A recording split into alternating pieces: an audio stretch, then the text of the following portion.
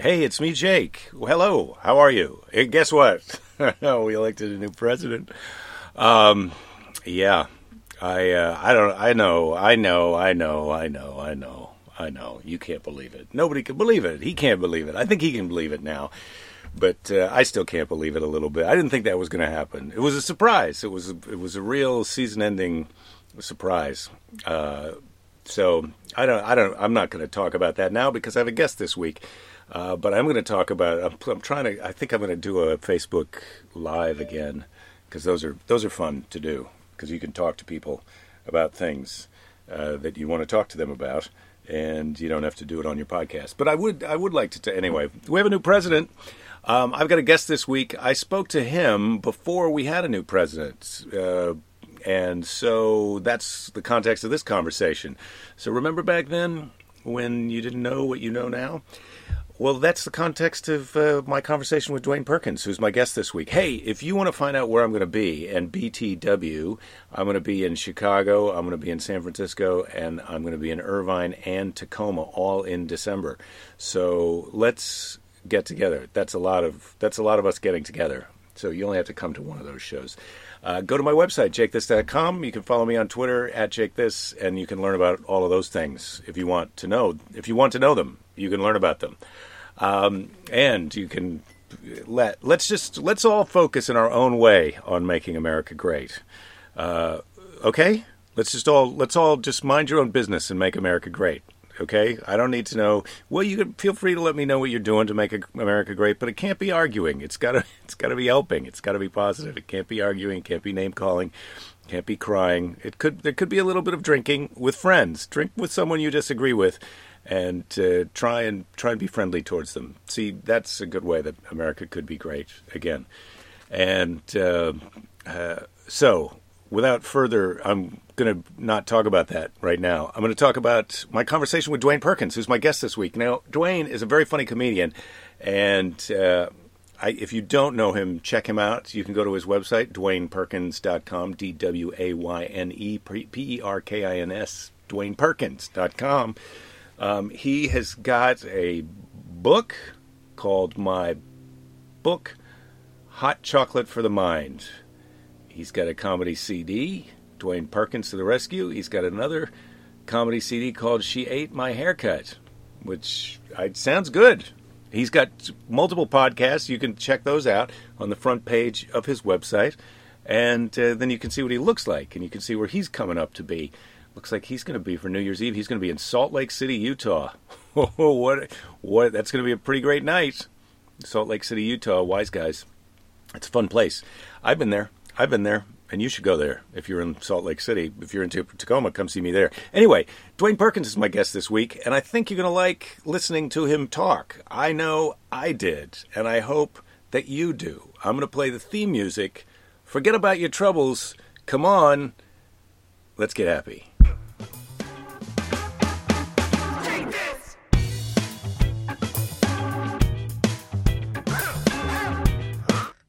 Yes, this is the room where my wife doesn't have any control, and that's probably what's gone wrong in here. No, I like that she doesn't have control. I like busyness. A certain, like, not in life, but in settings. I know that's kind of weird because, like, the other part of your house is serene. It's really nice. And this is really nice in a different way. Yeah, I like it in here, but there's a lot going on. And believe it or not, I am always going through this stuff and trying to see what I want to keep or get rid of, or those piles of books. Like books, I love books. Yeah, but they're. It doesn't seem possible that they could be writing them faster than you're reading them, but they are. It seems to be the case, and that's why I think ebooks are. There's something evil and just wrong about ebooks, but in terms of, efficiency, you can't deny them. Well, the great thing about them is you can have a bunch of them and no one can see that you got a pile of books that you're not reading. That's true. But I go into the Kindle app sometimes and I'm trying to find a book that I want to go look at that book about this thing. Right. And then I see all the other books that are in there just languishing. Yeah. I get that as well. But you can highlight things and like literally go to a book and say, what did I highlight in this book? I'm trying to do that. I'm trying to get in. Yeah. I mean, always when I'm reading them, I'm highlighting. Right. But then the going back and remembering to look at them. It's brutal. But I think at least you have that option, even if you never do it. You should be doing it. You should be doing it. We all should be doing it. Because you got that stuff. You have that knowledge. You like it. You want to absolutely curate it. I was online the other day in the other house. My wife, I was looking at the iPad, and she said, what are you doing right now? And I had to admit, I'm watching a YouTube video about how you can make an index for your journal, for your handwritten notebook full of notes. Interesting. An index. Index. Like a manual index? Yeah. Or? Like you go through the journal and then you kind of list topics or different things, like these are joke ideas, and then you can put the pages where you have joke ideas in there, and these are phone numbers, and you can put that. So you make a little index at the back of your journal so that then later on when you're like, I remember Dwayne came over and we talked about the podcast and I wrote something in my journal about it. So when was that? And then you can find the journal in the entry and write it down and whatever. I'm not doing it. Right. No, that's amazing. That's amazing. I'm not doing it. But see, you can pay someone way less than it would cost you an effort. And this is something that I know this already, but it was in that self-help book too. What can you pay someone to do? To type in, someone that like doesn't have a horse in the race and is not going to steal any of your ideas or anything. Pay them to literally type all of it in somewhere. You send them your notebook and you go, hey, type this stuff. Give it back to me in a digital form. So then I can search indexed. it. And I can search it. Yeah, you won't need an index then because you can search it. And that's the beauty of imperialism. There's people that you can pay what would be like a little, like 3 cups of coffee, and just do this for me. You're talking about people in some other country, maybe, or this country with not as many options. Yes. Yeah. Yeah. Well, do you know about that website Fiverr? I do. Fiverr, and there's one called like Odesk too.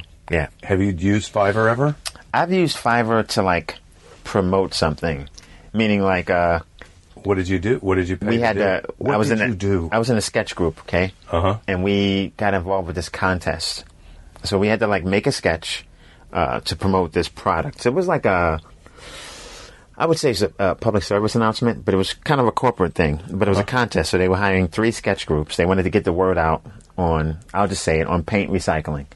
So we each did, in essence... That's a good cause. Great cause. You can recycle paint. If you're listening, I know you don't know this, but you can. Or maybe you do know, but you think it's hard. Don't throw it away. You can recycle it. Don't throw it away. Don't pour it down your drain. Don't bury it in your yard. Don't do anything crazy. You can recycle it. It can become either more paint or it can become things, right?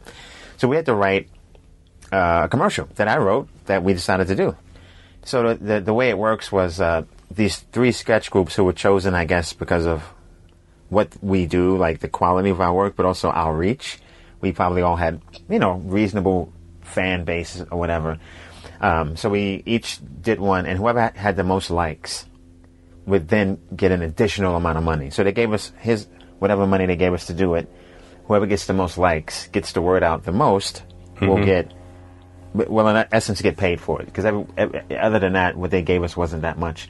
So it just became who's going to get the most likes. And it felt like the other groups were either really busting their tails to get likes, or they were doing what we did. So we went to Fiverr. There was some person or entity that was like, you give us this much and we'll just get you the likes. You give them $5 or $10 and they'll give you 100 likes or whatever. Whatever or is it it more than that? Way more than that. And it's like you don't want to know how they do it, right? Maybe people in other countries. I don't know. Turns out the paint people had like enough savvy to realize we were doing this.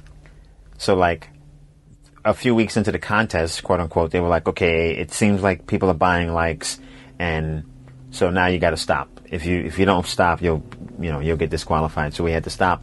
But my thing is, even if the message was getting out there to people in other countries, shouldn't they know they can recycle their paint as well? You see what I mean? I mean, unless it was all machines. I feel like you're on a little bit of shaky ground, and you know it. Oh, but, completely, I know it. Yeah, but that's some comedy. That's some comedian style lawyering right there that you're doing. But also the thing is that we were, and we could be wrong. Maybe the other group was just better at promoting, had more time to just. Well, but we thought they were doing the same thing, so that was another thing. Well, this is a thing that it's a challenge for me right now as a comedian who's still doing it and trying to be on social media and do things. There are decision makers now who look at how many people are liking your Facebook page or following you on Twitter. That's how they decide if they're going to book you on their show. Absolutely, yeah. Or give you a TV special.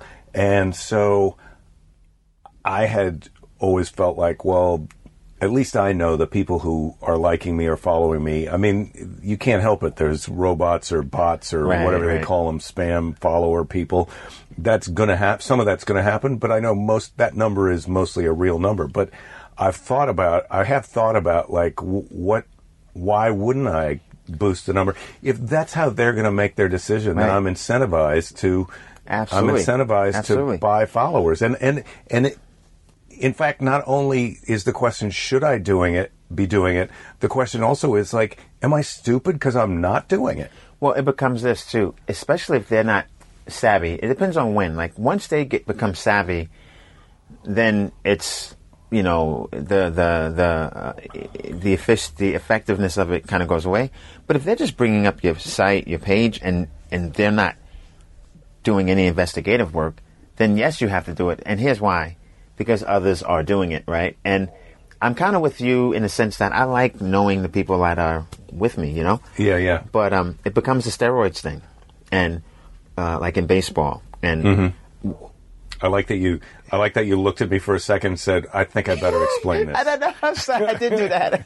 I'm sorry, Jake. Yeah. I know like you, but I don't. No, I get it. I don't know your sports thing. Like, right. Comedians either love sports or they like, stop, get sports away from me. I don't know where you fall on that. So, well, let's get to that next. Yes. But go ahead. Let's get to the steroids analogy. I blame Major League Baseball for the steroid use. I don't blame any of the individual players. Only because if you're getting paid based on your performance, and I could blame the first person who did it, but no one else after that. If you're getting paid on your performance, you know that your peers are using it, and you know that you have a window to make money. And so to me, it's like you're robbing your kids if you don't do steroids at that point. You're robbing your family. If over the course of your career, you could have made 20 million more. And I get the right, wrong. I get that argument, but I'm saying baseball is a physical thing. You only have a certain amount of time to do it. The guy, your peer, is doing it, and he's hitting 10 more home runs because of it, and that means $10 more million. And so it's Major League Baseball's job to go, hey, we're not going to allow this. Otherwise, you're making $10 million a year less than you could be making. Right. Well, I think the real argument against it, I think, is just that it can destroy your body. Absolutely. If you're going to wind up like with Alzheimer's or broken, you can't walk. Absolutely. But then I've heard professional athletes who are older, who are suffering, say it was worth it. Interesting. So, yeah. So look, if individuals got to make their own decisions, right. And I'm okay with the guy who says I'm not going to do it. I'm okay with him too, because if he sits down with his family and says, I make X amount of money, it's fine for us, and that's what we're doing. Well, but I'm okay with the other guy as well. Steroids are, now we're down the rabbit hole of we're just talking about the analogy now. We're not talking about the thing anymore. Right, but we'll get back to it. We'll get back to it. Right. I just realized what had happened. Right. But steroids are interesting also because you could make an argument that you're not, if you're using it wisely, you're not going to damage your body. Right. And then the other thing is, if they wanted to stop that, they could be testing. It could be like, hey, you're going to twice a week, we're going to test you. Absolutely. And if you don't like that, then you can't compete. And I do get that they're always going to be trying to come up with a new design or drug that defeats the test. Right. But if we're on top of that, if we decide that, hey, this is super important to us, we can't, I just can't stand the idea of these athletes doing this, right, then that's what we would be doing. But then what about supplements like creatine? Yeah, where do you draw the line? And people will sometimes test positive because of creatine, something that I can take. Right. Legally, a baseball player is going to get suspended because he takes it, you know? Yeah. And to get us back to the analogy, Major League Baseball becomes, if they don't do everything within their power, obviously they can't catch everyone, but if they don't do everything within their power to sort of like make the playing field level, then they're implicit, right? They're complicit, excuse me. Yeah, they're what I'm saying. Right. And so the industry is the same way where, you know, I was going to say some of these big time guys, especially, I don't want to say any name of any personal company, but some sites you go to, you just know that those views don't seem like the right amount of views. So for like a YouTube video, for instance, so it means that they're saying to you, the people that make the decisions, we want to come to your page. In order to give you this special, it'd be great if you have X amount of followers, and we're not going to check if they're even real. You see what I'm saying? So basically, they sort of are saying that, but they're not saying that. Right. Well, this was my beef about agents. I would go to agents, and not so much now, but not that long ago, 5 years ago, I could go and meet with an agent, and they would go, you know, if you want to sell more tickets, what you need to do is be on Twitter. Yes.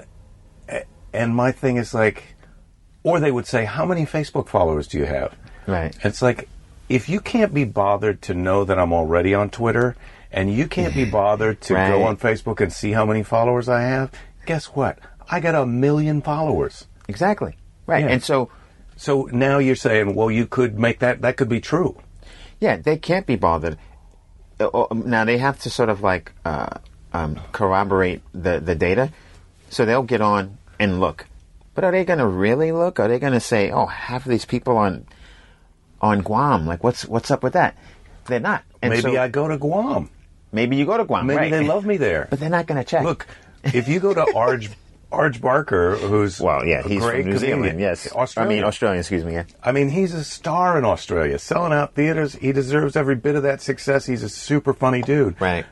But over here, he hasn't caught on like that, and I feel like there's American decision makers who, in their mind, that means, oh, he's not as funny in America as he is there, and it's like, no, he is as funny here as he is there. Absolutely. It's just you're not opening the doors to him here for whatever silly reason. Well, what happens is, I think, is that because they're not super like analyzing the data and really checking it, I think the industry always, the one thing they always do to me is, I don't know if they don't get it or if they purposefully sort of like don't shine a light on this, is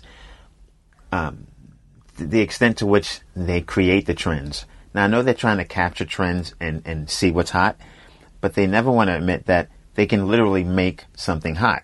And we've seen that in real life, also in fiction. You know, I love the movies where, you know, like Being There, Chance the Gardener he starts running for office. So Being There is a great, if you're listening to this and you don't know Being There, you should definitely check that out. It's basically the first Forrest Gump, in a sense. Yeah, yes. better, more subtle. Peter Sellers. Yeah, he's great. Mean, it's funny to me because I listen to, do you ever listen to Tim Ferriss' podcast? I don't think I have, but Tim Ferriss is the 4-Hour Body guy. Yeah. I've read the 4-Hour Body, so. You should check out his podcast because now he's quite successful, so he gets great guests, and he talks to them all about their secrets of their success. You know, like what books they're reading, what's their routine, you know, all of that stuff. And so it's really terrific. Right. But I'm listening to that podcast, and he's having conversations with people sometimes, and I'm amazed because he knows so much, Tim Ferriss.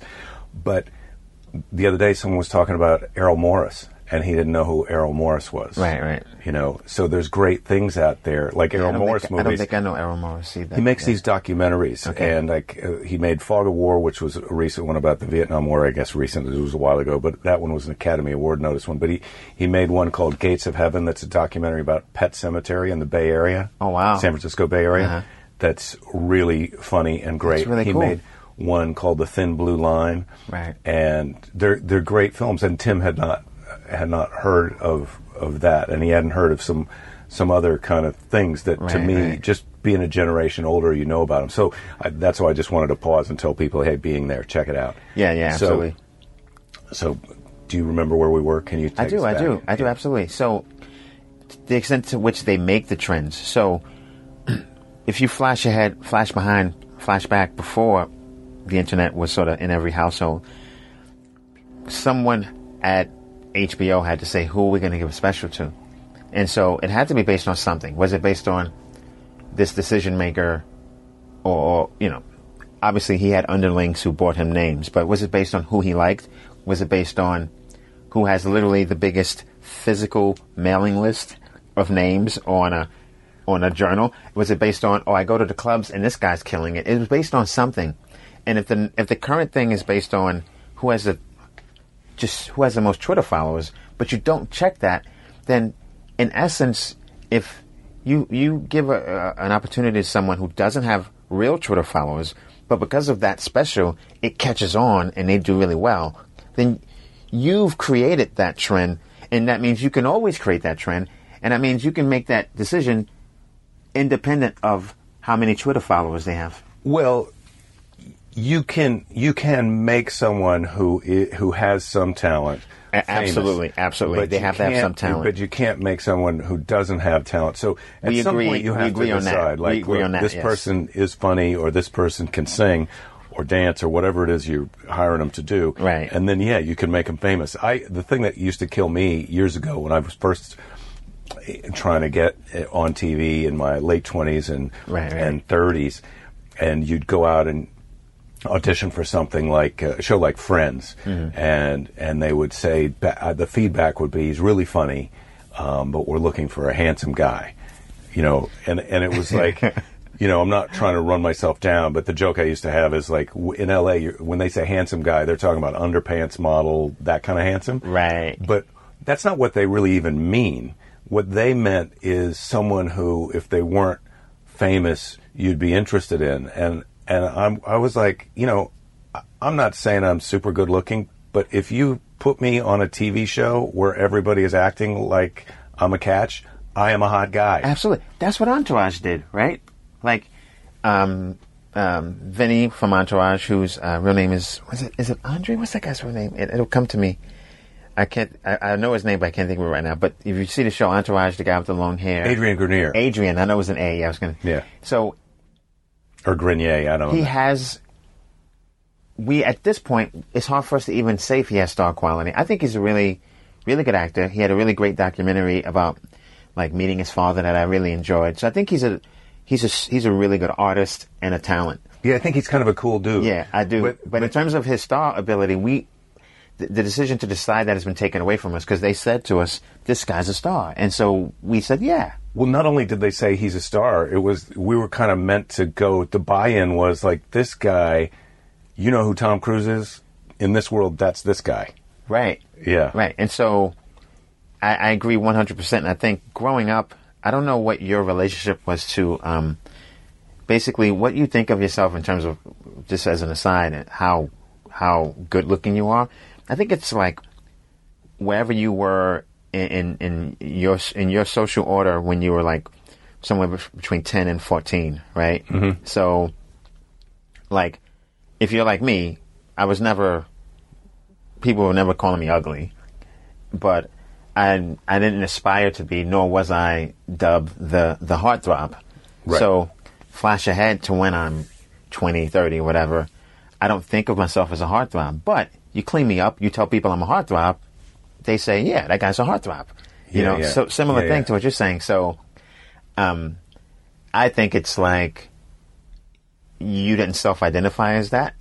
And so I think you could have, and you could have played it no problem. But I think just in real life, you didn't self-identify with that. Yeah, you're right. I didn't. And especially in my stand-up, I wasn't. Right, I was sort of a nerdy you guy can't be who that in stand-up. dressed really eccentric. Right. And, you sort of can be. Nowadays, you can be. You're absolutely right. Like Dane Cook. Chris D'Elia, Dane Cook. Those two guys are super alpha. Not alpha in like sense that they'll beat you in basketball, but just they own it on stage. They're trying to own that. And I'm good looking, and I know you want to be with me. And I can wear a tight shirt. And it's really amazing. I think you can only do that when women get on board. Young women have to be fully on board, because I think older people and guys, they'll go with whatever the young women want, but typically to sell that, I don't know. For me, I get a little that I'm not. That's a turn off. I mean, not in a I'm not gay kind of turn off, but I like that's just sort of creepy. That whole like I know you want me thing. But I did a show in England once, and a TV show there, like a stand-up show, and it was one of my. I did 2 sets, and one was really good, and one wasn't as good, and the one that wasn't as good, a girl I was dating gave me a sweater. It was a kind of a tight sweater. And I had like a bracelet, a silver bracelet, and I was just trying to look good. And I guess I wasn't comfortable. And I looked back and I was like, I did look good, but I didn't own it. And from that moment on, I was like, I'm never going to try to look sexy on stage. It just doesn't work. But it didn't work because I didn't believe in it. That's the main reason it didn't work. Yeah, I've looked a lot of different ways in my career with different hairstyles and glasses and no glasses and kind of suits and ties and I definitely kind of got superstitious about it a couple of times. But now I definitely feel like now you're right. It's about you in your mind being like, this is me. This is who I always am. And and this is what I've got to say. And that's why these guys are like defying that and being sexy, quote unquote sexy, and it still works because they're just sort of like, I'm not apologizing for this. Yeah, I'm just sexy. It seems to not go with comedy because funny usually means, the pie's in your face, like you. Yeah. But you don't have to be that anymore. But I do remember. Do you remember when Joe Piscopo started? Do you know who Joe Piscopo is? I know Joe. Yeah. When he started lifting weights. When he started lifting weights, and he got to be just a real kind of bodybuilder-looking dude, and it was like, that is such a weird combo of things, like a silly, funny comedian, and he's just. You have to have some irony if that's what you're doing. You have to sort of like do something that lets everyone else know, oh, he knows this is weird. Otherwise, it's just, people just don't know what to do with I'm going to say, though, as a comedian, buy some Twitter followers, but stay off the steroids. I agree. That's so funny. Yeah, buy some Twitter followers, play the game, don't lift weights. Do some push-ups, have a strong core. Yeah, stick to body weight. Kind of do body weights, maybe some gymnastic kind of things. Look, if you're big, and you don't need to hide that. Right. But if you're not that jumbo buff guy, don't waste your time in the gym. Oh yeah, and as an aside, people who you think of as action heroes, when you meet them in real life, they're just ripped guys without body fat. They're not big guys, I was actually talking to a woman recently, a black woman, and black women, by the way, they I'm generalizing, but for the most part, they like their men to be men. Like they don't, especially as they get older, they don't want, I mean, if you're going to be thin, that's fine, but they don't want any, no metrosexual, nothing. They don't want you to be prettier than them. I guess you can be if you're Shamar Moore, but they want you to be the man. Like, and so she was talking about how she met. I guess Chris Evans, right? The guy who's is he the one who plays Captain America? Yeah. Yes. Okay. Is that who we're talking about? The guy who plays Captain America? I'll believe that's his name. I think that's his name. So she was saying how she met him in real life, and he has a presence. He's a great actor. He's Captain America. He's super strong, and and she met him, and she's not big, not fat, but she's voluptuous herself, and she just was joking, saying like when she met him, she was like, "You okay, little boy? You want a snack?" Like she didn't look at him as someone to be like, "Oh, he's a heartthrob." I want to date him or whatever, just because he was slight. He was slight. Yeah, I feel like sometimes that to look that kind of buff the way he looks, the camera's doing some magic. I'm not saying he's not in great shape, but the difference between seeing him in real life or seeing Dwayne Johnson, right? I mean, that guy is for real big. Right. He played Division I football at Miami University. That's a different kind of thing. Right? Yeah. So I'm just saying that to say, even if a comic wanted to sort of like live in that world of being super in shape, don't hit the weights and don't do steroids. So if we're like recapping, baseball player, absolutely do steroids. Yeah, or whatever you need to do. Whatever you need to do to be competitive. And I really feel sorry for the guys who are on the bubble, whether they're going to get in or not. You know, if you got a chance to be the league leader, I mean, it's sort of a no-brainer. But the guys on the bubble definitely have to take steroids. Right, because what are you going to do? You sell cars? Right, exactly. So it's like sell cars, sell insurance, or make league minimum. Yeah. Which is like $400K. I mean, you know what I mean? It's a little stressful on your kidneys for a few years, but you can sell cars later on. Yeah. If you save your money while you're playing. This is the other thing, save your money. Save your money. So like, if you are just making the league via steroids, back to baseball, you definitely owe it to your family to do steroids, because you unless you have another way of making $400K, but you know, $400K, you just can't. But then you can't hang out with the guys on your team who make $10 million a year and do the things they do. Yeah, like well, that's a mistake that's happening a lot. When they're making it rain, you just get up one lap dance. You know, don't go crazy. Well, when they're making it rain, you pick some of that money up. Pick the money up, right? Absolutely. Yes. Yeah. Well, it's interesting too, because you were talking a little bit about self-esteem, and you know, just when you were parking, I saw that book in your car. What's the book? So it's called "You Are a Badass." Yeah, You Are a Badass. And this by a woman named Jen Sincero, who I don't know. Sincero, I'm not sure if I'm saying her name right, but this is the second time I've plugged her book. So shout out to her, and maybe one day we'll meet. And I really enjoyed her book. I read it as a sort of a reference, because I'm thinking of writing something, and just the person who was sort of prodding me to write something said, "Hey, read this as a reference," and I got a lot out of it. But we were talking about self-esteem. My general problem with any self-help, and slightly with this one, even though I think it was very helpful, was most self-helps tend to be too results-based, you know, not process-based. Like, there is a process, but they almost want to guarantee the results. Well, I think that that's the real problem with our culture right now. I wanted to say human beings, but that's not true. It's our culture really places this emphasis on results, and then and not just results, but the results that you think are the results, and not what the real results are. Right. When I years ago, I shouldn't have started with years.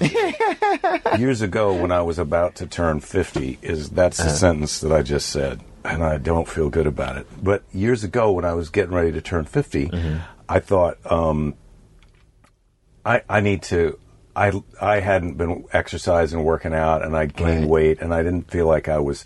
It was terrible, but it was like, this is not who I want to look like, and so I thought I got to work out. I got to do something. So, and that was at a time where P90X was the thing. It was on TV. Okay, yeah, I've done P90X too. Me too. Yes. Yeah. Right. So that was my first step down the road of. I've done a ton of those now. Or maybe we even had this conversation, right? I think so. We did. Yeah. So I got it, and I thought the result was going to be, you know, they in P90X they show you the before picture and the after picture. Right. You know, and you got to do the nutrition thing too. I mean, I'm not a fitness expert, but I'm into it enough now that I can tell you it's the most important thing is the what you eat. Right. Yeah. Abs are made in the kitchen. That's Absolutely. the best quote that I've heard lately. Abs are made in the kitchen. You gotta eat the right stuff. That's way more important than doing the P90X. And not eat, as it were, the right stuff. You know Yeah. You get a little bit calorie restricted. You're eating healthy food. Go for a walk every day for a half hour. Get your, you know, you're gonna get that result with whatever kind of physical exercise you're doing. But the visual result, that's what the emphasis was all on, the visual result. And I felt like the real result when I was done with the 90 days, and the reason I wanted keep doing that program and buy more programs after that was the real result that I was getting was I felt better. I felt like I could pick up my suitcase and get to the airport or the check-in, or I could pick up my daughter and carry her, put her somewhere. Or I could do all the things I needed to do in my life, and I felt good. I felt physically good and emotionally good, and like I was doing the right thing. Like I felt kind of righteous in my life, and I didn't. My body changed, but those other benefits that I'm talking about right now, those were the real benefits. Absolutely. And the funny thing is, everybody who exercises knows that, but nobody talks about it. They sell you on it every time as that visual benefit. And so when you talk about self-esteem and it's, you got to have what you want is the process. You don't want to just say, I feel I've got self-esteem. I need to know what are the habits that I need to acquire so I can feel like that all the time. And she does a good job of giving you some tools that you can use. And I agree with you 100%. And I think the only where she threw me, and it's like, okay, am I resisting because somewhere deep in my being, I don't want to, accept my destiny, or I've written my own story that this current reality is my destiny. But she got very sort of like, I don't know, matrixy, I guess, because she's like, what you want and what you think will happen. But like, not in a general sense. Like she was like, no, like, look at me. Like she was through the book grabbing your face saying, no, look, I'm not fucking around with you right now.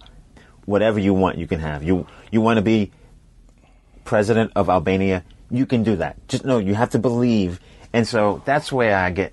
Well, you have to believe you can do something before you can do it. Yes. Right? No, but she was saying anything. Nobody's in the NBA right now who said, like, maybe I can do it. Absolutely. But the NBA is a great example because... Well, there are definitely things that you can want to do that you may get out-competed on. If it's get into the NBA, that's one thing. Right.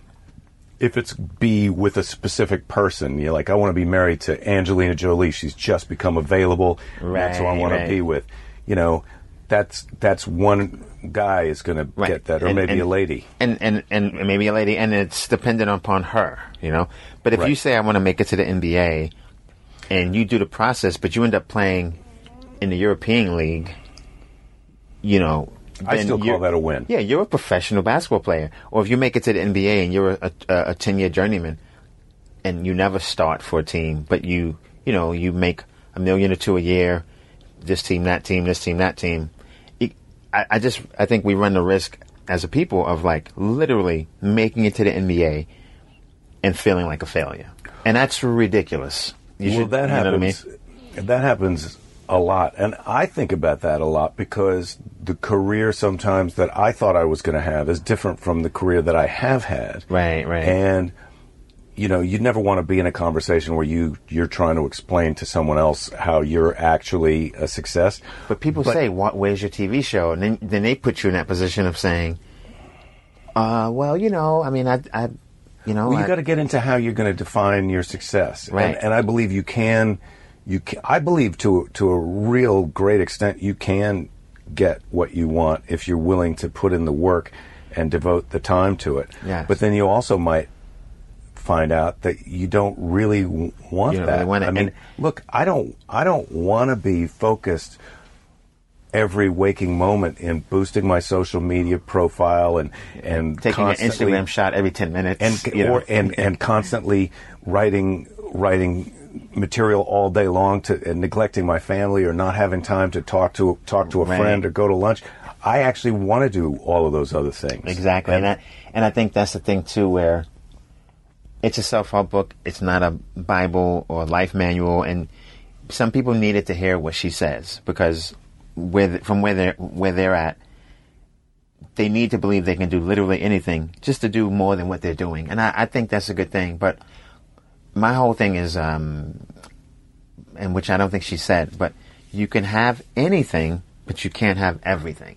And I think that's another thing these people don't focus on. Like, okay, let's say I said president of Albania, which is ridiculous, but so learn Albanian, whatever, and become beloved by the people.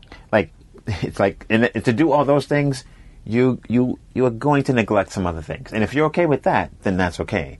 Yeah, you know what I mean? Right. So that's exactly where I'm at, and this idea that success, that we all are accepting this definition of success or results, right? That the pop culture has said are success or results, which is the most money, the most fame. Like that's what, if you don't have that, you should feel bad about yourself that you didn't succeed. Right. And it's like, look, I don't have all of that, and maybe some of those people, I don't know if somebody who has had a big success, not, like a guy like Kevin James, he's got a new TV show on. He's every time I've met him, seems like a happy, fun guy. Right. But I think I'm as happy, and I've had as much fun as that guy has. Absolutely. I got a house. I got a beautiful wife. I mean, can I say what city you live in? I don't want to. Yeah, you could say. You got a house in Santa Monica. That's a big deal. It's a nice. It's what nice. I mean? And it's a beautiful house. So yeah, like, you know what I mean? I'm happy. Yeah. And I have made choices in my career to, instead of doing something that I was less interested in, to do something that I was more interested in. And that may have cost me some fame, when I had a chance to host a talk show or something like that. And I said, no, I'm really trying to do acting right now. And the weird thing is that it's like we live in a current culture where you present this sort of like narrative, that, well, you know what, I'm happy where I am. I didn't do these things because X, Y, Z. And it's hard to not, even as you say them, not think, oh, these are excuses, But that's where we're at. And, like, is Kobe Bryant supposed to kill himself because he has 5 rings and Jordan has 6? Like, where are we with this? Like, is LeBron a piece of shit because he has 3 rings? No, look, I've had that same, like, I used to tell people.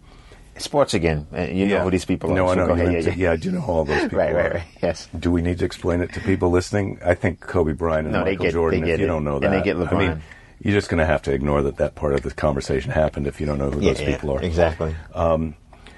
But yeah, I pursued the acting thing, but then I'd always gone back and done stand-up on the road, and it's been really great to me. Right. And I would do those interviews, you go on the morning radio to promote your show, and the guy's like, how come, what about your TV show? Or did you ever feel bad that, say, you didn't do this or that? And I would say, look, I love performing. This is actually what I really enjoy doing. I love doing stand-up comedy. I actually kind of like doing it in clubs or, absolutely more than a giant room, even venue, though, obviously you make more money the more people are buying tickets. Right.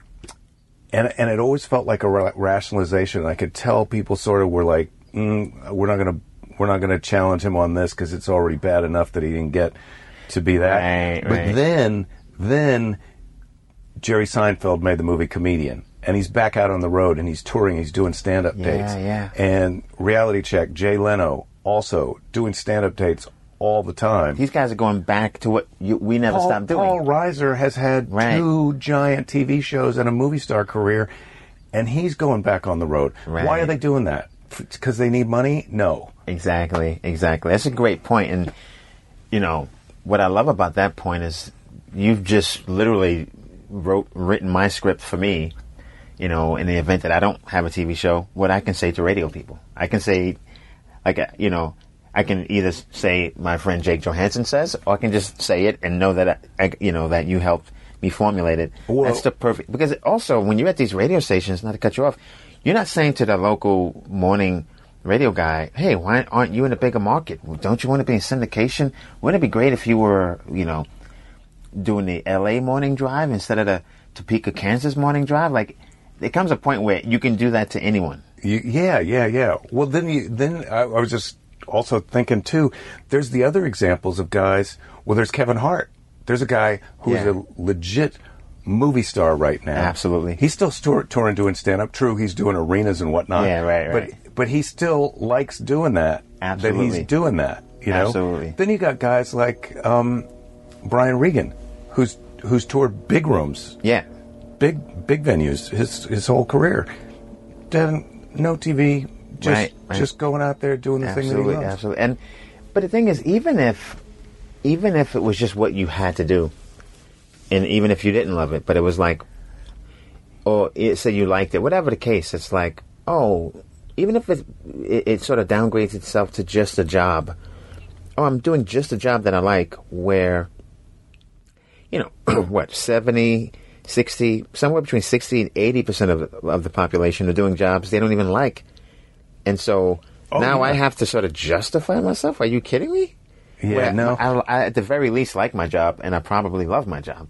I think some of that, though, especially with what we do and show business on a level that's not the superstardom show business, that conversation that you're talking about having with people who aren't in show business, it's more about them needing to feel good about what they're doing than it is them needing to run down what you're doing. Yeah. And they're just trying to say, maybe I could have done that, but I wouldn't be as happy as I am now going to work at this job that I'm not as crazy about. True. That's true. I'm not crazy about my job, but I have the things that I want, and so they need to not make you look small to make you look small. They need to kind of in their own minds get a perspective on you that makes where they are feel better, which is that's really good, because if you don't like where you're at, then they can breathe a sigh of relief that they're at their job they don't like.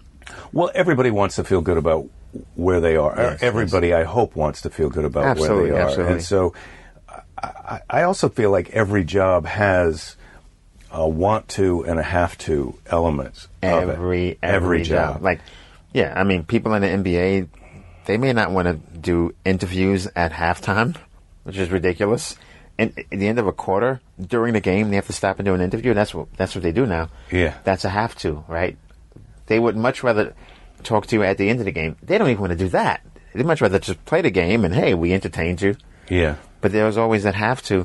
But even inside of that have to, yes, you can find a little bit of a want to. I feel like you keep putting me into the sports thing, but the interviews during the game. I'm very much a sports analogy guy. No, so. I get them. They're good. Yeah. But the interviews during the game thing, I would imagine even inside that, there's a little bit of a want to, because, you're connecting with, you're just connecting with your friends. Your friends are seeing you be a goofball on TV. So you get to do that. Yeah, you can put a positive spin on it, and you can even if you're just talking to yourself, when they're asking you about the game, you're reminding yourself of, these are the things I need to be focusing on going into the next quarter, going into the next half, And I think what you described of why people say that, I think that's at the very least half of it. There's also the thing of, like, for us to accept where we're at and accept how much people like us. And sometimes people say these things because they're looking at us thinking, I think this guy's funnier than the guys that are on TV. And, yeah. So, sometimes that's what they're doing. They're giving you a weird compliment when they say they're giving you a weird compliment. Yeah. And that's a weird compliment to take, because to fully explain it, you have to walk on like some coals of hot bitterness, and you don't want to be bitter. So you want to just be graceful, but you also don't want to say, hey, because you sound just like me, where I believe most people kind of deserve what they have, but I do think there's other people as deserving, and life is just, that's what it is, Well, there's talent, and then there's luck. And then there's those other elements that you were talking about, if you got the Twitter followers, did you buy the Twitter followers? And the way it used to be, the way when I first came to town, the way that the decision makers who would give you the Tonight Show or a special on HBO, the way that they would make their decisions was a lot based on who your manager was. And then that guy, in theory, is making his decision based on what he sees you doing on stage, but in reality, he's making his decision based on other comics or people that he's got as clients who are telling him who are the new guys that are coming up, So there's always some way that people are making their decision, but the thing to remember for yourself is just because that person decides something doesn't mean that you are what they think. Absolutely, yeah. Absolutely.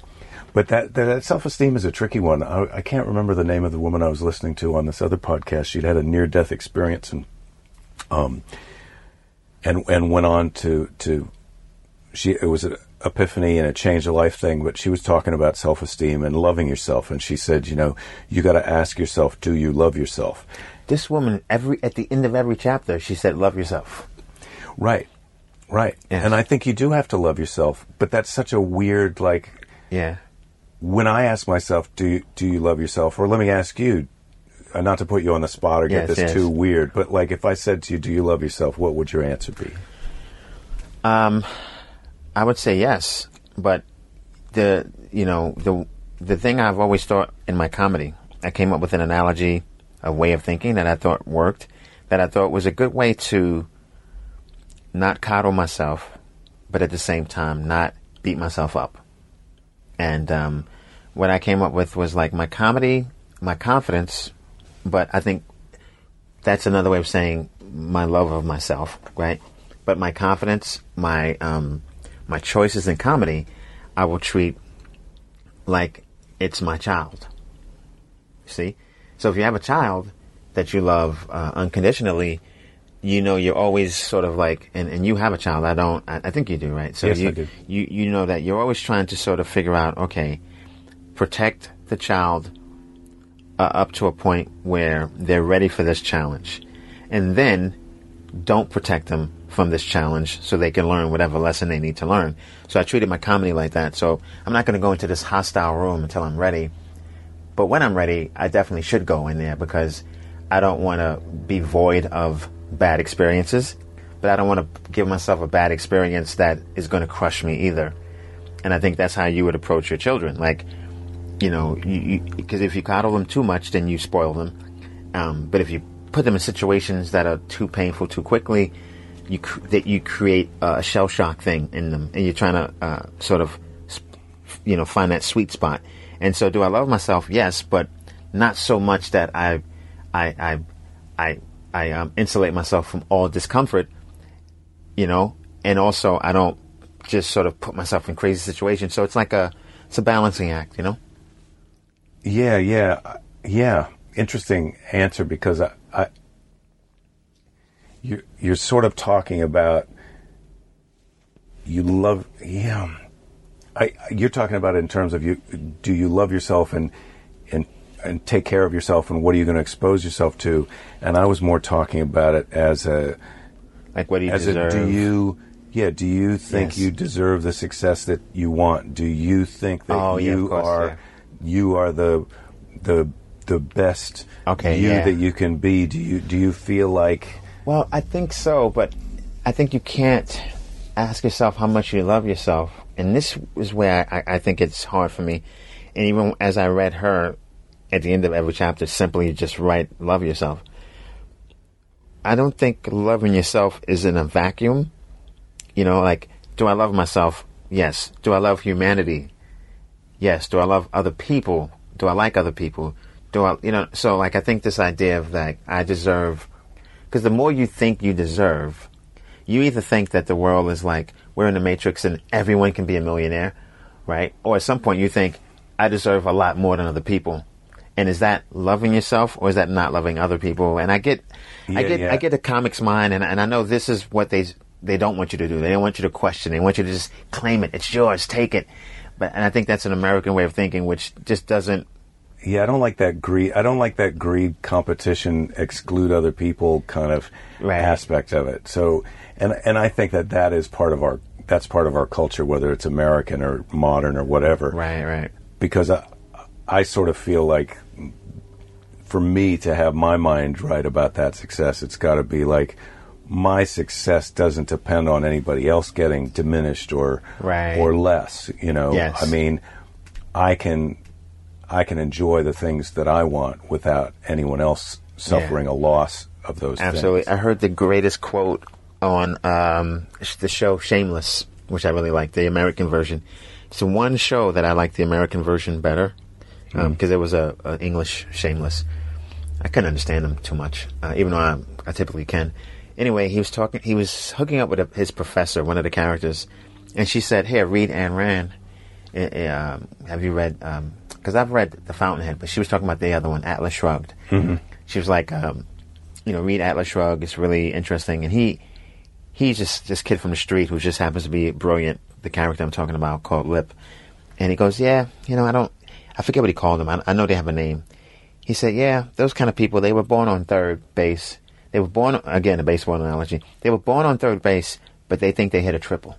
Right. And I think that like almost have to pause the show. Like, that's amazing. And I think, that's a saying. That's out there that's in a the saying. world. Okay, That's out there I in had the world, never too. heard it. Like, yeah, no, that's a great one, right? Oh my God, it blew my mind. Born on third base, and you think you hit a triple. That's what they used to say about George W. Bush. Yeah. You could kind of say that about Trump a little bit. And so I never want to be that guy. I certainly was not born on third base, but in terms of my specific path and luck and talent base, I was dealt. And even being from sort of a bad neighborhood, I was still dealt such a sweet hand, Yeah, look, I mean, we're all born in a country that's already. If you start at the bottom, I mean, not maybe the bottom of America, right. but if you start off, and even near the bottom, you've got such a greater set of opportunities than if you start off at the top in some other countries. Like Warren Buffett talks about the lottery, the birth lottery, where you're born.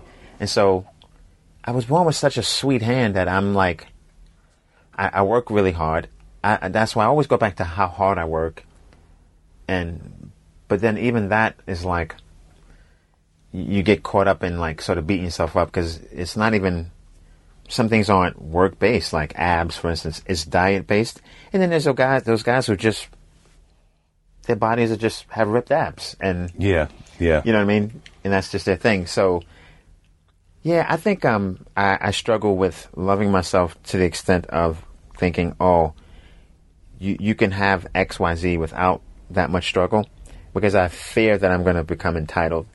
But I think there's a big space between where I'm at and becoming entitled. But yeah, I think that's to equate loving yourself with being entitled that's the software glitch.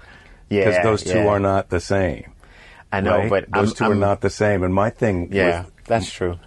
I mean, I wish the answer to "Do you love yourself?" I mean, the answer should be like, "Duh." Right. Yeah, right. We all got to start off loving ourselves, and it's not. That's not the answer. Whether it's because we're fighting that age of don't be selfish. Right. You're not special. You're not entitled. You got to work like hard to get your dream. Right. You know, the that's like sort of the baby boomers. Right. That software that our parents put into us in my generation to help us. They thought that was going to help you. Right. Exactly. To like, you're not anything until you work hard. Right. And then you still are holding that you're not anything, even though you are working hard and you're getting somewhere. It's like, well, now I am something now. Right. So when I ask myself, do you love yourself? Do I love myself? I wish the answer was like, fuck yes. Right. You know, and it's definitely, yes, I love myself. You know, you don't run into the middle of the street. I feel all right about myself. I'm not beating myself up. I'm not going to bed at night thinking, and I feel bad because I know some people do go to bed at night feeling like, man, I'm a piece of shit and I can't get anything because I don't deserve anything because I'm not any good. Right. And I feel glad and blessed that that's not happening to me. But I hope those people, and I hope myself, and I hope you. I wish I could find a way to just go one click up, you know, in that loving myself thing. Because I also think how you are with yourself is how you're going to be with someone else. Yeah. When you say to someone, I'm treating you the best, what you mean is the best that I know. Yeah, that's true. I love myself in a sense that, like, I don't drink or smoke. I want to give myself a chance to be on the planet as long as possible and as healthy as possible. Mm-hmm. So I've been focusing now on my core, stretching, making sure I have a good core.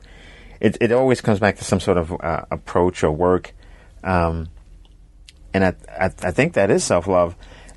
It's just a matter of, and this book, even though I have some issues with it, I do like that it's like, love yourself enough to be like I would love to live in Santa Monica. That's I don't know when I can do that. We're going to go walk to lunch. I just saw there's an apartment available two doors away from here. So call them up. See what it costs. See what it costs. Well, I would have to rent. I have a condo east of here, like near past the Highland Park.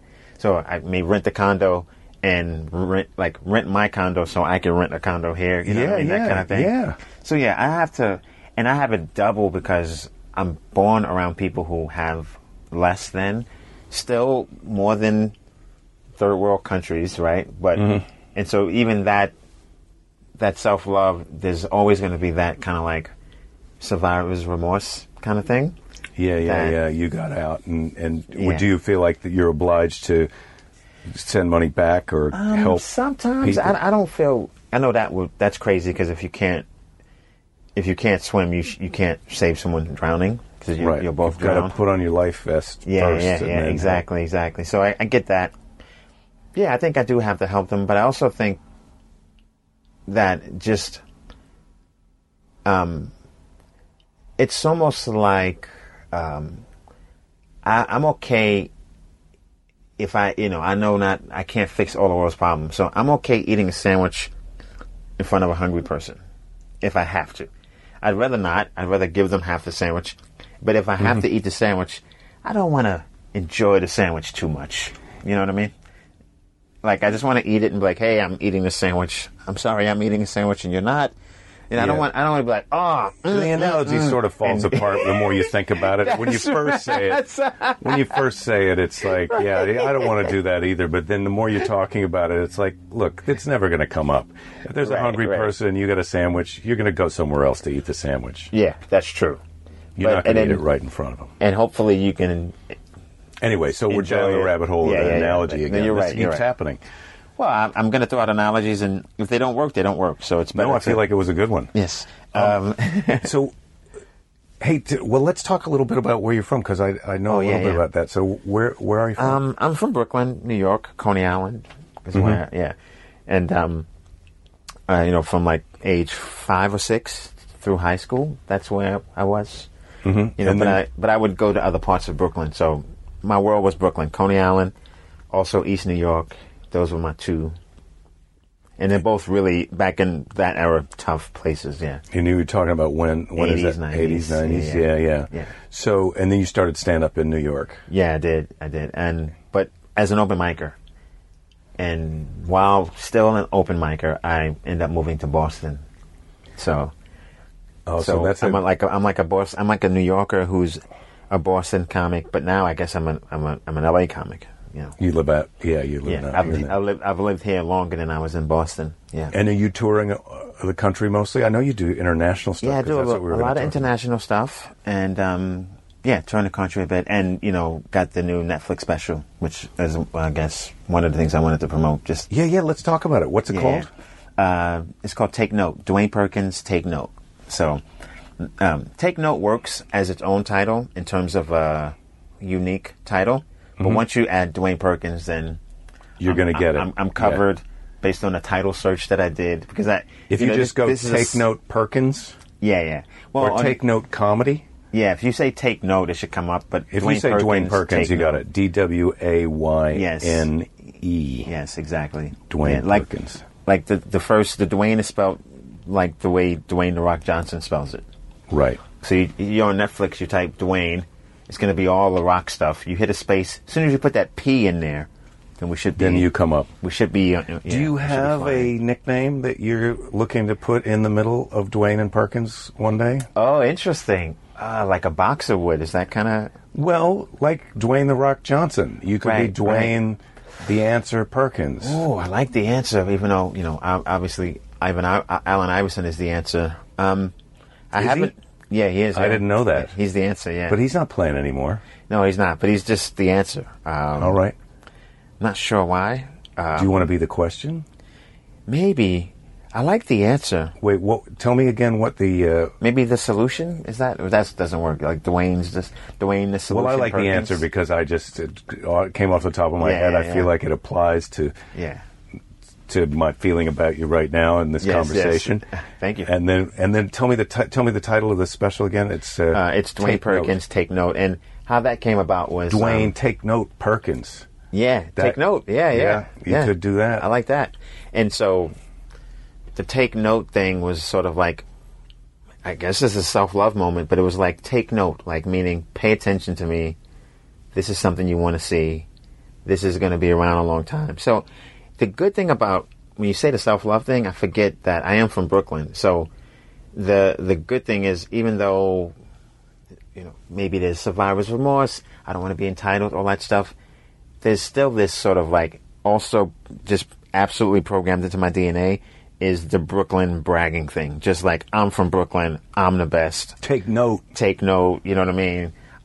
Like Brooklyn basketball, all those things make you like just brag without any apologies. And so it's weird that I have all these things working.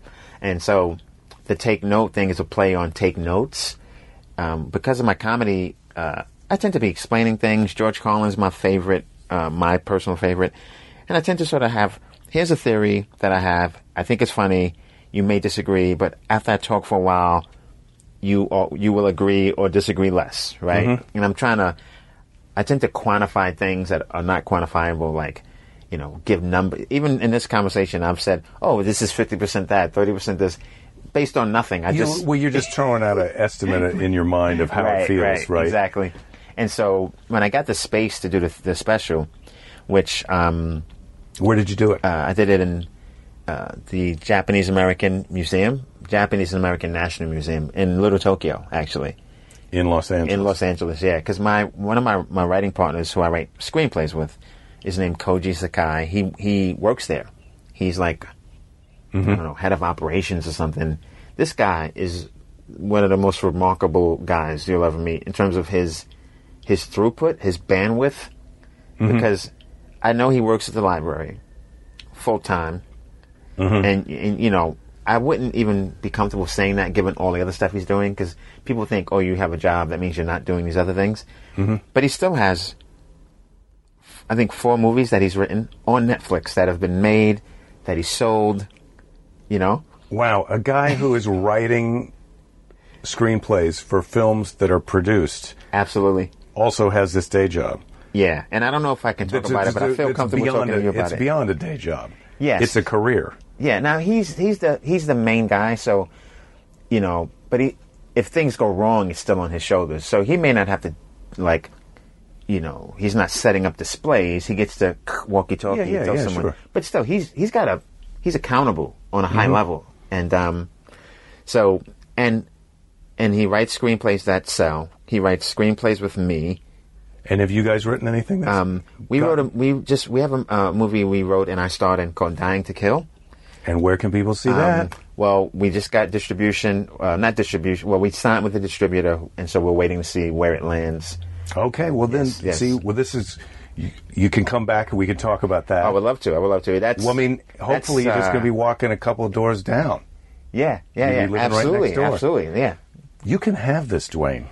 You deserve to live in Santa Monica. But the thing is, I think I do. And mainly because... No, I'm telling you that I think so, too. The way you said that to me was like, hey, Jake, I don't know if you believe this, but I think I said to you deserve it. Let me explain why. I mean, there's a minus to living in Santa Monica only because it's like, from a traffic standpoint, if you want to get into that. But it's beautiful, right? So it's like, if you're here, you're here. And so you're not leaving Santa Monica to do somebody's room, to do a 7-minute set. And well, that has been that's possibly been that's a choice that I made that I didn't understand. But when I moved to Santa Monica, I was making the choice to come be by the beach because it was going to make me happier and pleasant. Right. And you're fighting traffic, but when you're home, you're in a place that you love. To me, it's like paradise here. Yeah, I get that. Yeah. But because of that, I didn't do sets, and I didn't. Silver Lake is the place where a lot of comedians live, and where these cool rooms are, and where if I had been there in the '90s, right. I was here instead of here. If I had been in those rooms doing sets, I might have had some of the opportunities that happened to some of the guys who were there. And I struggle with that because you're in a unique place where you're cool enough and they look up to you.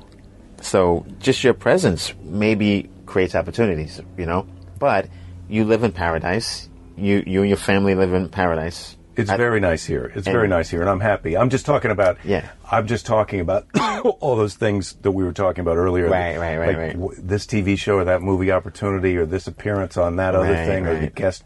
Like, if I had been over there and I was on stage in the context with those people who I love and respect, and I think that's mutual. Those comics from over there. Absolutely mutual. I mean, Patton Oswalt is just a great guy. Dana Gould. He's over. You know, those guys over there. Those are guys who came up after me in San Francisco that I loved and I thought were going to be successful, and they've gone on to be really terrifically successful. And I feel like there may have been missed opportunities because I wasn't in that scene over there at that time. I think, I don't think you should lose sleep about it, but it's possible. But I've had so much fun, and I've had a great time over here. Yeah. And now, I didn't know that at the time. I didn't realize that that's what was going on. Right. Or I could have driven over. I could have just said, look, I got to bite the bullet. I'll drive over there. I'll do those shows. Yeah, but it takes something out of you. Yeah. Yes. So you can do that. Yeah, it takes something out of you. So maybe you're not doing it. I don't know how many times you're trying to jump on stage or hang out now, living where you live. But I'm near all that. Like, I'm in Highland Park, which is... Right, so are you going out and doing 3-4 sets a week? Yeah, but mainly at clubs. Like, I'm not hanging... I don't know if you noticed, but there's a lot of comedy in backyards now. Like, that's a big deal in LA. I've heard about the backyard thing and the garage thing. It gets more... there's so much street cred there, where, like, I joked... I don't know if I tweeted this, but I joked about, like, there's a segment of LA... a geographical location, I think east of Hollywood, where if you're doing the mindset is if you're doing comedy in a comedy club, you're passé. It's got to be in the back of something, in a liquor store, in a barbershop, in a backyard. I guess there's so much happening in that space, and I don't do enough of it, but I just do just enough. I mean, literally just enough. It's like calling a girl once a month, just to keep the option. You know what I mean? Kind of like that. Yeah, I would imagine those backyard shows are fun, but I just had Dave Waite who books the barbershop show. Yeah, I heard some of that. Dave is my guy. He does the barbershop shop. Great guy. He's in that cool space, Yeah, he's in that world, and I loved the barbershop show, and I would love doing all those experiences of those shows. Mm. The only thing I would say to those comics then who are judging the comedy club, it's like, hey, I understand what you're talking about the downside of the comedy club. And maybe they don't think that, but it just free feels tickets that way. Well, maybe they are, or maybe they're not. But the point is, like, what are we all trying to do? And we're all trying to to sustain ourselves with our art financially. You want to be able. Your dream is to quit your day job. Yes. And have your creative job be your economic support job. Right. And so with that in mind, that's the question that I would ask about the backyard show is like, how does that work? Not that it has to scale up, not that I'm going to, hey, I want to play somebody's backyard where it's 1,000 people in lawn chairs. Not that. Right. But I'm talking about like if it's possible for 3 guys to make $100 each working in backyards, then that now starts to turn into something that you could support yourself at a small level. Absolutely, yeah. And so, but I don't see that happening with that scene because I think a lot of that scene, those really cool rooms where the cool comics are going now, I feel like it's like the mentality or the zeitgeist or whatever the right word for it is hey, we're cool people doing shows for cool people and everybody's respecting each other. Right. We don't have a lot of money to pay for things. Well, I'll say 2 things. Someone told me Joan Rivers has this quote, so I attribute it to her, even though I never heard her personally say it. And she said, entertain the classes, eat with the masses. Entertain the masses, eat with the classes. See what I mean? So if you are entertaining the intellectual set, the cool people, you eat like they eat, But if you entertain just everyone, no, I'm sorry. If you entertain the classes, meaning rich people, there's not enough of them to sustain you. And in this case, they would be the cool people, right? Right. But if you entertain the non-rich people, there's so many of them, then you can eat with the rich people, So Yeah. Well, I'm good. I'm good with that. But in what we're talking about with these backyard shows, you're entertaining these elite people, but they're not rich people, and so it's the opposite of like you're gearing your show to entertain this small niche market that doesn't really have a future that can sustain you. I mean, it's like I don't think those people who are doing those backyard shows. I mean, maybe I've got them wrong, but I don't think they're dreaming. No, they're not. But it becomes Candyland. It becomes what? Candyland, the board game. And finally, I have an analogy that's not sports. and the funny thing is like I know Candyland, but it's been so long since I played. And this is the one I need explained. And I will say this: I may be talking about Chutes and Ladders because at this age, I morphed those two games. Okay, so what in your dream game? And one of those games, you roll a die, you move your piece, and you land on something that I think is Chutes and Ladders that sort of warps you to another realm. It warps you many spaces ahead of the other people. And so these backyard shows can do that now. Yes, so you can't eat off them, but you can warp into a writing gig. You can warp into a TV show because somehow the decision makers are in that space. The funny thing is I had that conversation. I did the podcast, Do You Need a Ride? Which is a funny podcast. Okay, Karen Kilgara. Cool. Oh, yeah, no problem. And Brainlock, Chris Fairbanks, they pick people up or take them to the airport, and it's a podcast that takes place. That's my dude, Chris. Yeah. Yeah. So it's great, and but I was talking to Karen about these backyard shows, and I go, well, nobody gets a sitcom from a backyard show, and she goes, no. Now I'm giving you like the old black woman look, you know? Yeah. Now they do. Well, that's what she said to me. Yeah. I said that, and she said, "Look, old man, you don't know what you're talking about because now."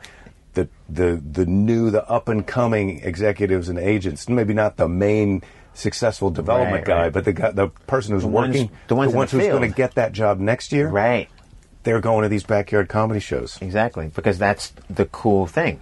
So, L.A., which is where the decisions that are made for the middle of the country, and I don't want to sound like the middle of the country has no say so or anything. It's just amazing how many of those decisions are made by people who don't have a finger on their pulse. So it becomes a thing of creating the cool thing as opposed to to figure out. Look, if that's where you're making your decision is a backyard comedy show, then that's where I have to go. I mean, but no, I'm not. Right. I would like to do the backyard comedy shows just to see it, and I'm sure it'd be fun. Because they're fun. Yeah. But it's weird, right? You're at somebody's house. It's weird. It's weird. And because is it their friends? Is it open to the public, or is it just kind of their friends that show up? I think it's mainly their friends, but how do the executives get in there? And that's another thing. Like, you know, depending on the neighborhood, you don't know who's going to just drift back there.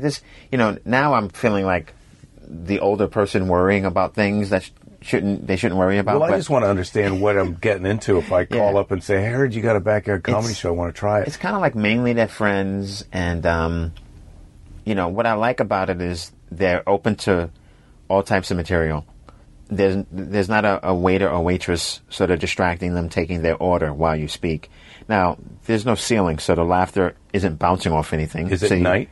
Usually at night, yes. Usually at night. And, it's just one of these things where... Do they have a stage, or do you just go stand on The one I did had a stage. Yeah, It was in Highland Park.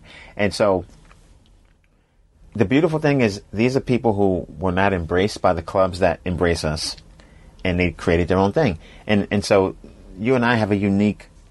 I think maybe even more than me, but I think we both have a unique status where we're still embraced by those people. Even if we're not the stars of the backyard movement... They welcome us with open arms. Yeah, I feel like I could reach out. Although I might be getting to a little bit of an age now where the people who know me from the day they don't. But even if they don't know you, it's just a conversation. Oh yeah, please. Like they're still honored to have you. Where there is a vibe, a feeling that no one's ever said. So maybe I'm wrong, but there's a feeling of, well, if you do the clubs, then do the clubs. Yeah. Do that. Don't come back here to this thing we've created, this cool movement. Well, that's the other thing. It's like, look, I don't want to steal your time. Right. I want to come and do your backyard show, but I get it. You made this special thing so you could have stage time. You don't need a guy like me who gets stage time and has opportunities to work on stuff all over the place, coming in here and sucking up a spot that one of you guys or girls, women, men or women, want to use to work on the thing that you're doing. Absolutely. And I feel that too. I think it only becomes okay when they invite you, and also when you come and humble yourself by doing not your A material. Yeah, well, my spirit, I would embrace the spirit of the thing. It's like, hey, we're working on stuff. We're in a new location. You know, I'm not going to come in there and do my tight 10 minutes like an assassin. Exactly. Yeah. So once I'm going to kill this backyard. Once you get into that flow. So that's why so that's the one disadvantage about coming to Santa Monica. And I guess the other thing is just sort of like, but I think when you said, I'm thinking have your cake and eat it too, right? And obviously I get it, but I think you should have your cake, eat it, make another cake. You see what I'm saying? So not exactly. Could you put that in a sports kind of a thing? Right. So you're talking about a Bo Jackson sort of thing, right? Where he played baseball, and then he also wanted to play football. What I'm talking about, it's like you create a thing for yourself where you have the wherewithal to live in Santa Monica, and that's a beautiful thing. But you also know, or maybe you didn't know at the time, which I think is better that you didn't know. But say, for me, it's like, okay, well, that's a different life in Santa Monica. It's a great life, but the grind, as it were, at least the grind as it relates to going to shows, may take a hit. I can still listen to my set and really be diligent about writing jokes, but the grind in terms of showing up, shaking hands will dip down a little. Well, the price that you pay though to not have that is you just drive. You just drive. Gotta drive. You just drive. And the thing is, I know so many people who've said, "Oh, I didn't want to move to Santa Monica because I wanted a bigger, for the same money I could get a much bigger place." My answer to that is, it's a bigger place and a place that you don't want to be. Right. So I feel like that sacrifice, you make that sacrifice, and I encourage you to make that sacrifice because I know that I'm right about that. And then the other thing is like, you drive over there and you drive back. When I first moved to town, I was living over in the middle of it. Like I was between Beverly and Fairfax and Melrose and the next one down, Melrose. The next one down is Beverly. I was in that Beverly, Fairfax, and Melrose, La Brea. Oh, yeah. In that That's really happening right now, especially Fairfax and Beverly from Cantors. From Cantors up to Fairfax on Melrose is like the new Fairfax. I know it's kind of weird because it's very close, but it's where pop-up stores happen. Kanye West shows up to sell sneakers and that's where I lived when I first came to town. But I felt like I would park my car in the middle of a traffic jam and go in my apartment, and then leave my apartment and immediately be in a traffic jam. Right. And then when I came to the beach, I felt like, man, it just lifted. And you look out at the ocean, and you're like, it's only fish out there. Yeah. And I think that depending on what your long game is. I think, for me, I'm a New Yorker, so I can sort of thrive under like a certain amount of chaos. But I do think writing, when you open up your laptop and it's like you're looking at the waves, I think I would give that the nod over my productivity more than like fighting through a sea of traffic and people. And now I'm at a Starbucks or the public library, and I'm like about to write. Yeah, well, wait till we go surfing. And then it's game over, Dwayne. I got you. But here's the thing, and it goes back to the guilt. It's weird because I brag with the best of them. I've become a person who's because all of LA is pretty good in terms of weather. Santa Monica is exceptional, and I'm a guy who just I'm not only not comfortable. I feel bad saying this. I'm almost miserable if I'm in a place that's like below 65 or above 80. And that's ridiculous. You know, like now You're going to love Santa Monica. I know, and I'm perfectly fine with Santa Monica being 40 and I got a jacket on. It doesn't get down to 40, man. You know, I mean, at night or whatever. And so what I mean is, if I then remove myself to literally live in perfect weather, it's like, I know I'm resisting this love thing, but who do you think you are living in perfect weather? And then when you go places, I think, okay, fine, but I know, even if I don't complain out loud, in my head I'll complain. And now I've become a guy who can only live in perfect weather. Like, is that who I thought I'd be when I was in Brooklyn? Like, when I'm like, you're not a guy who can only live in perfect weather. But I would become that. I would become that. You're a guy who deserves to live in perfect weather. I got you. It's great. And that goes for everybody listening. So, look, I feel like we should go to lunch. Let's do it. All right. Do it. Yes. So I just want to say, I enjoyed your company and your comedy when we were working together in New York at Gotham. Yeah, that was a lot of fun. And it's hard for me to watch a whole comedy special, but I'm definitely going to check it out. And people should check it out because it's really great. What you do is really terrific. Thank you. And it's take note because it's lecture hall seating. So how many specials do you see where I'm not on some big stage? I'm on the floor and the people are above me. Well, it's no backyard. Yeah, right. It's no backyard, yeah. But it's also not a comedy club. No, it's a small theater. Yeah, it's very nice. So I want you to move to Santa Monica because I want to be more friends with you. That would be great. That, I think, tips the scale. All right, let's go look at this apartment. High five? Yes, let's do it. Yeah.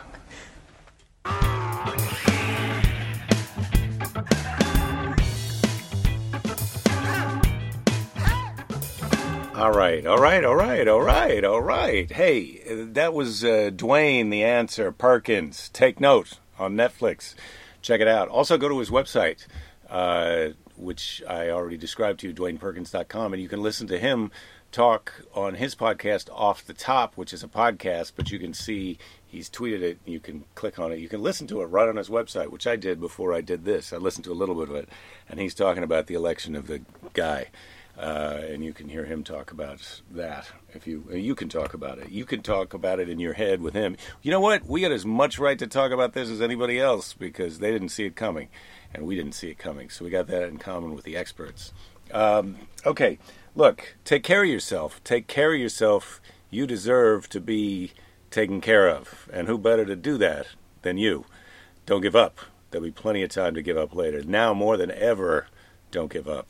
There'll be plenty of time to give up later. We're looking at 4 years of not giving up together. So let's get out there. Go make America great right now. Put a little protein powder in it. Hey, thank you for listening. I hope I'm going to be seeing you this December in some of the places where I'm going to be. Go to Jakethis.com. Check those out. Check Dwayne Perkins out. I'm going to call him on the phone right now while you're listening to the rest of this. Go be the best you that you could be. I don't know why all at once I'm motivational, but I feel like I've got that in me. I feel like I'm not your life coach, but I'll do the best I can until he shows up.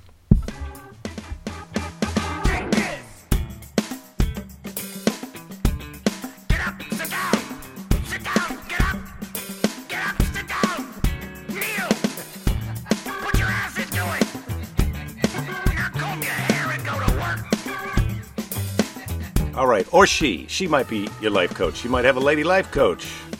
That's what I would do if I were you. Is that what you're gonna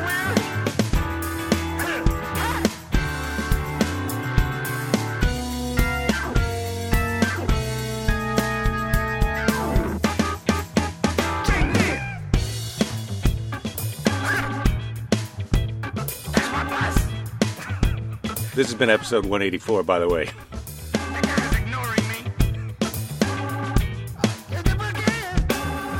It is a podcast. That's not what I said. Take this. I'm trying to help you. Take this. Hold on. Stay strong. It's only a test.